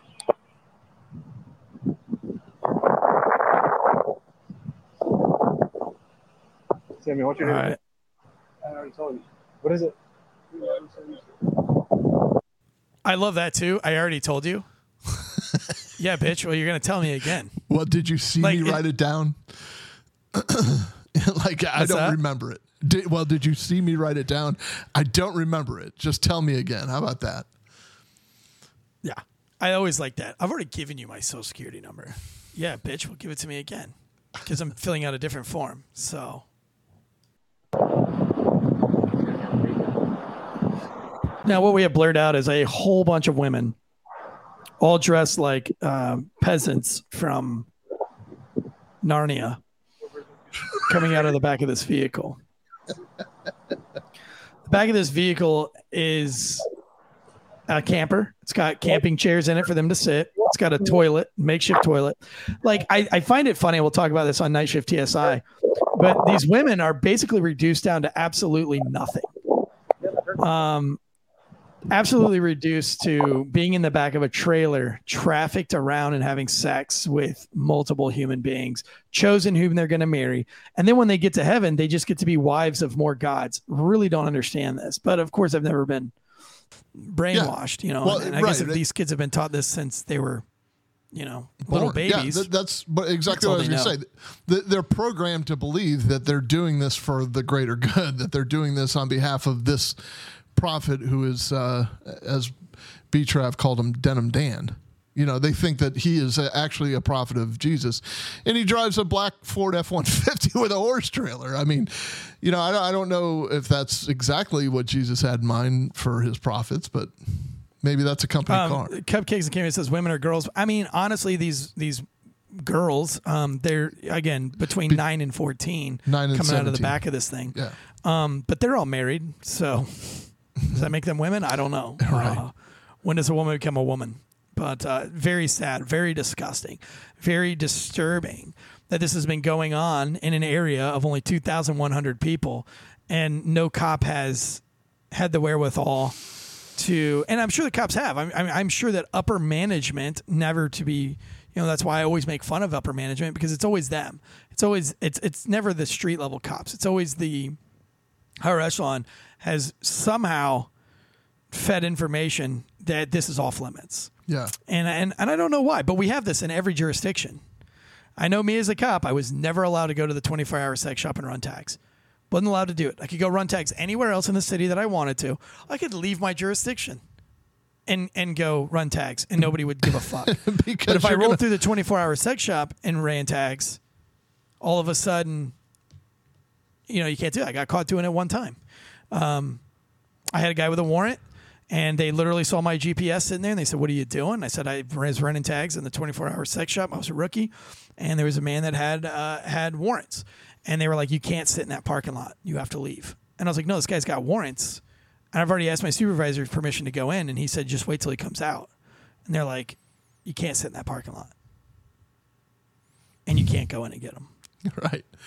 We don't want you to discover the mayor in there or one of our fellow officers. But isn't it time that street cops have been over the years, the last 5 or 6 years, beat down to just follow it and obey and say yes. Yeah. I was one of them. I did question it, and I did make us think about it, and I did sit across the street from the 24. I never stopped pushing that gray area of trying to figure out what was going on there. I would let Vice know that I was able to find places on the internet that was saying that they were doing, different events there, and they were like, "Oh, okay, yeah, that's cool, buddy." I mean, I think like the Tampa officers here to abate some of the moral crimes that happen in like there's an area known as Drew Park, and that's where a lot of the sex shops are. I think that they patrol the streets, the feeder streets or the surrounding streets in the area, because that's where the prostitution activity is happening too. Like it's not necessarily going to be happening in the parking lot for them. So, I think you're right. There's probably upper management that is saying, "Hey, let's make sure we we're encouraged, Drew, to walk through our local convenient marts." Yeah, right. Make sure they're not selling illegal food stamps. Why are we harassing the Indian that owns the mini mart over food stamps and Lucy cigarettes, but we're not harassing the, white, creepy, 45-year-old Ron Jeremy looking motherfucker that owns, the In Me shop that says everything in me. Yeah. As its title, but we can't just walk through there and make sure they're not fucking selling underage children or porno to children or you get it? Why can we look at convenient marts for Lucy cigarettes, but we can't go to these sex shops to make sure they're not selling underage porno DVDs? Sure. Good point. Why can't I as a cop go and try to literally in my uniform be like, "Yo, can I grab a Lucy?" And they'd be like, "Sure." And then I'd be like, "You can't sell Lucy's, right, you dumbass?" Especially to a fucking unified cop. Like, I could easily go and call the ATF right now and fuck you over and beyond. And then they're like, "Oh, I'm so sorry. I did not know." And I'd be like, "All right, who has given you the loose?" And then you can deep dive in there and they're willing to spill beans. Why can't I go into the sex shop and be like, "Yo, I'm going to buy that DVD right there that doesn't have a cover on it that says Young. I'm going to buy that right now." And they're like, "No, I can't sell it to you." And be like, "Why not?" "I can't sell it to you." "No, sir, I'm a paying customer. I can buy that DVD right now." No. You're in uniform. I'm not going to sell that to you." No, bitch. I'm buying that fucking DVD. I can buy whatever I want in uniform. And then I can go and turn over said DVD to detectives, sex crime detectives. We can't do that, though, Drew. We can't do that. Lucy cigarettes, we can ruin a convenient mart over, but we can't ruin a sex shop. Well, think about over it, DVDs that they're not supposed to have. That is a state tax stamp issue. So when they circumvent selling cigarettes by the pack, you have to have a tax stamp on the bottom of them to show the state of North Carolina that you've paid your dues to be able to sell that pack of cigarettes. And if you sell 20 of those cigarettes as single cigarettes, there's no tax stamp on that. So you could have acquired them illegally, and North Carolina didn't get their cut. Whereas when you show the illegal porn of a child that's on the shelf in a sex shop, the state's not out anything. You know what I mean? In fact, the only thing they're out is they paid you to be in there when you could have been somewhere else enforcing their tax laws. And you can literally screw the kids. You just can't screw the government. Yeah, you can't. That's right. Can't screw the elites, man. There you go, Jonathan Bates. You can screw over kids, but not the government. Well said, brother. Daniel Keat. Every cop in that town were handpicked by the cult leaders. And that's very possible too.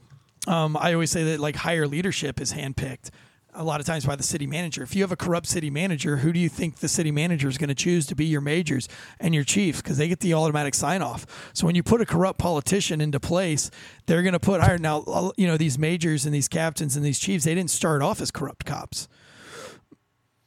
Yeah, but these corrupt agents, these corrupt higher echelon city managers, city mayors, these politicians who are all corrupt, who a lot of them got their starts in the church or in other ways that they can politic their way up and move up a political ladder some way or the other. They have a good practice.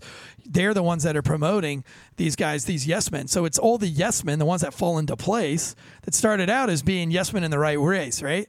The yes men, I'm going to follow the law to the absolute T. I'm going to follow every policy to the T, even if it means a suspect gets away. I'm going to follow the T, but I'm a yes man. I'm a yes man. And then those yes men keep getting promoted, and they never ever question the system. And then they're like the cult victims, where they fall into the cult of the city manager, and then they start carrying out these like weird wazoo crime mappings. You know, as a major, that cops on dots isn't racist. You know that cops on dots keeps your community safe, but it's keeping it too safe. And so when the city manager gets rid of it because it's going against an evil agenda, you're a yes man. And so you take away valuable tools like that. And, that's where it gets you. But it's very strange, and I encourage you as a street level cop, if you're into this movement, this anti-pedophile movement, if you're a warrior, if you're a protector, I encourage you to take a stand and to dive into these things. Go deeper. Don't be a yes man. Whistleblowers, and right now with Reddit, with threads, with all these things, being a whistleblower, the more people whistle, they can't kill all of you. They can't suicide all of us. You know what I'm saying? Start pushing those limits. I think it's time that we take back the moral standards that we had here in America, and that's by protecting the kids. We protect the kids from smoking cigarettes. I think we should protect the kids from pornography. We should protect the kids from, if you're sitting in church, don't just assume that everybody in your church is on the up and up. I've always said, when you're sitting in church, it's not, I wonder if there's a pedophile in this church. It's which one of these motherfuckers is the pedophile in this church? Because that's where they're going. Bass fishermen go to ponds that are full of fish. Predators go to where there's a target-rich environment, and the church is a perfect place. Boy Scouts is a perfect place. I don't let my kids spend the night with just anybody. I need to know these parents. I need to go have dinner. I need to break bread with these parents before I allow my child to sleep over with them. I need to know who they are. It's very difficult. It's very difficult when you have children because they really want to spend the night and you're the bad guy. But you got to draw a hard line. Go ahead, let's keep going. We'll wrap this up. Shoot. What's that? Yep, no curtain. I don't know if they're and this is basically essentially the traffic stop. We don't need to go into it so much further. They do recover all the women. They arrest him. He gets bonded out. He kind of goes on the run for a little while. Those women in particular were sent off to a group home by Child Protective Services. I think 3 out of the 4 fled. And again, you'll hear this whole story on Night Shift TSI. They're going to flee back to the cult, and then the FBI is going to get involved, and they're going to put an end to this whole ordeal. But this all just happened within 2022, but it really kind of goes to show you that the movies that we're watching, out right now that we're seeing so much about. See the hands. Let's get that other door open. There was hands sticking out of the top of the trailer. Oh yeah, here we go. Out of the top of the trailer earlier. Let's see them. Now you got all these girls hiding in this horse trailer. Behind the curtain. And now they've got cops all with their guns drawn. They don't know what they're getting into. Walk out towards me, okay? Try not to slip, all right? And now you see that his voice has changed now that he sees that it's a young girl. And just think about what your heart is doing as a cop right now, guys.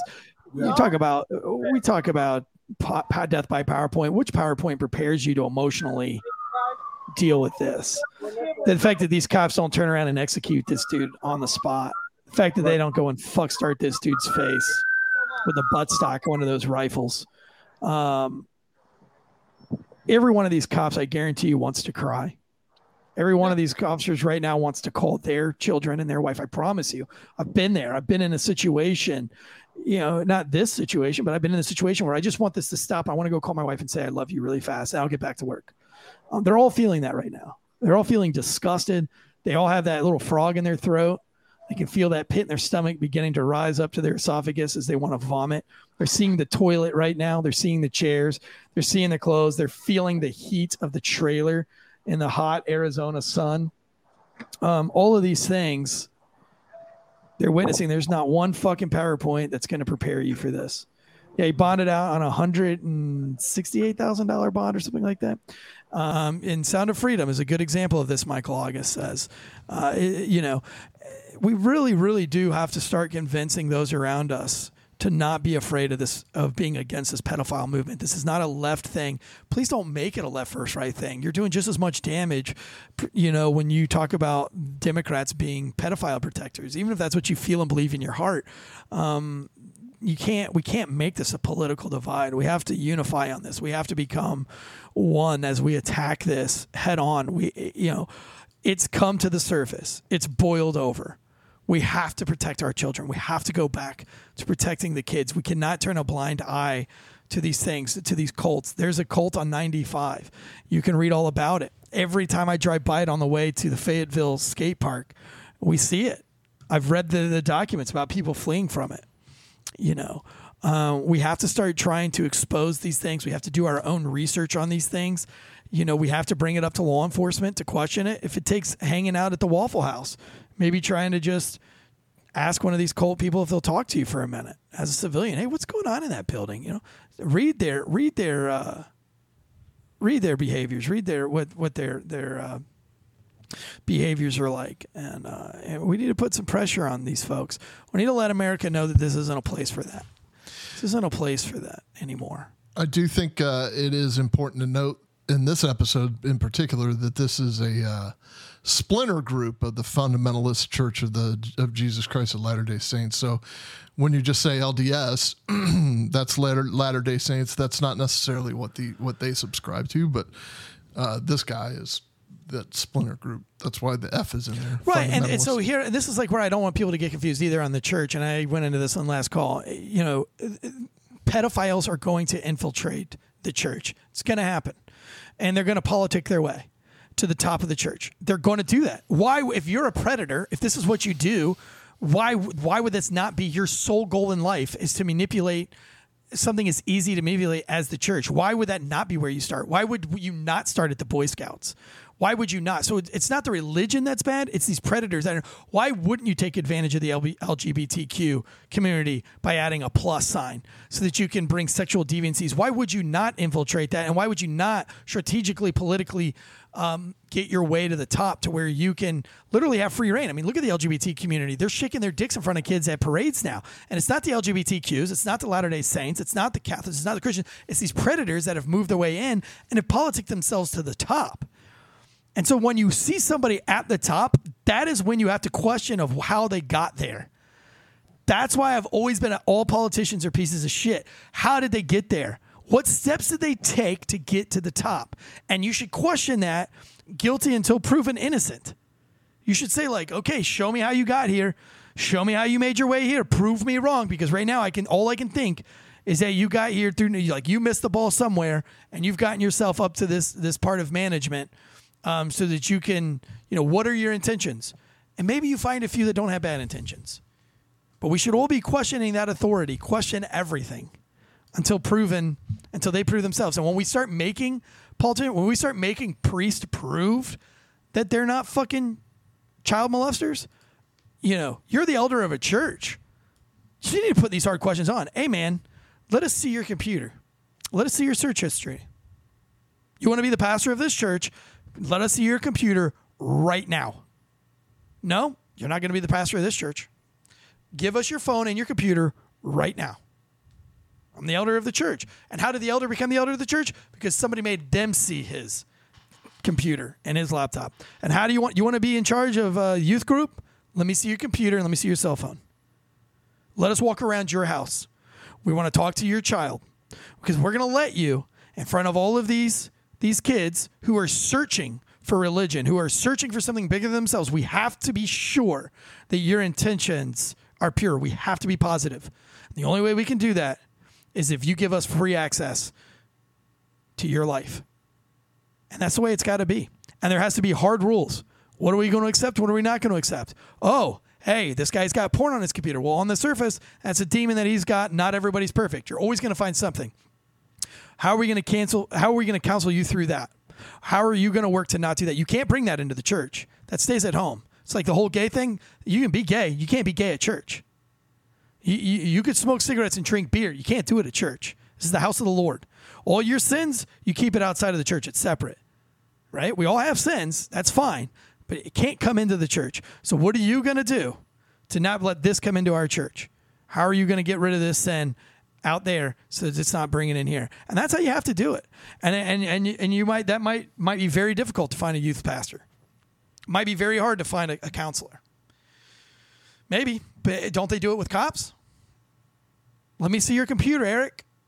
Let's give you a lie detector, Eric. Let's call your wives, Eric. Your ex-wife. Let's call your ex-girlfriends. Let's call your neighbor. Let's call your commanding officer from 10 years ago in the military. You know, are churches doing this? Are the Boy Scouts doing this? They're not. I guarantee. I promise you they're not, because I go to church and I have my kids involved in these things. I ask them all the time. Matter of fact, I was just at a music school that they had to get rid of a guy. And the guy was a registered sex offender. And he'd been working at that school for 2 years under a fake name. Wow. Unbelievable. You know what I mean? Yep. Unbelievable, right? And the school is embarrassed. The school is upset about it. I mean, they didn't like it. You know, and that sucks for them. I mean, luckily they've got cameras around the school, and you know, nothing happened. But this dude was a predator. I mean, he found a woman who had a daughter, and he ended up cheating on his wife with said woman and marrying her and getting involved in some bizarre chain of events that sprung from there, where restraining orders were put on the whole guy. But I mean, he was a predator, and he went to places where he could find the weak and the vulnerable, and he found somebody. Luckily, he wasn't a child. He wasn't a pedophile, you know, but he was preying on the weak. So, you know, if you're a leader in the church, if you're a leader in your community, if you're going to church, it starts with the street cop level. It starts with the street, you know, higher echelon. They weren't busting out this fucking cult. That cult would still be going on today. These kids would still be having sex in front of their parents, learning how to use dildos at the age of 12, so that they could then go have sex with this creepo Sam Bateman at 50-something years old. This would all happen if it wasn't for a street-level cop doing street-level things. Street-level civilian needs to start doing street-level things. You're in your church. You need to be making sure that the creeper in your church is outed. You need to make sure that your church is taking all the steps to make sure. And you need to explain to your church, hey, there's one here, guys. There's one here. We need to figure out who it is. We need to get them out of here. So before you let your kids go spending the night at other houses, before you get your kids into Boy Scouts, before you get your kids into church, before you get your kids into the LGBTQ rally, all these things, you need to do your checks and balances as a parent. Parental illness destroys more kids, and that's part of parental illness. When your kid is allowed to be diddled in a church, sorry, that's a parental fail. It's your fault. That is your fault. You put that kid in that thing. Sucks that it's your fault, but it's your fault. You know what I'm saying? You have to take ownership for that. It could happen to anybody, yes, but it does not negate the fact that you put that child would not have gone to that church if you didn't allow it. It is your responsibility. And then they get diddled, and then they have horrific, traumatic anxieties going forward, and that leads them to suicide. And that's why I always say it's always the parent's fault. It's always the parent's fault. There was something you could have done better, and that's hard. Listen, I got 5 kids, so you know I'm very conscious of what am I doing that could forever change the lives of my kids, and I have to do my best. And you know, have I failed at everything in my life up to now? Yeah. Am I probably going to fail as a father at some point? Yeah, I'm going to. But I'm self-aware enough to know what my failures are and how to get better every single time and do better. And that's all you can do. But you have to try. You have to try. You have to try. It's your responsibility to do your best.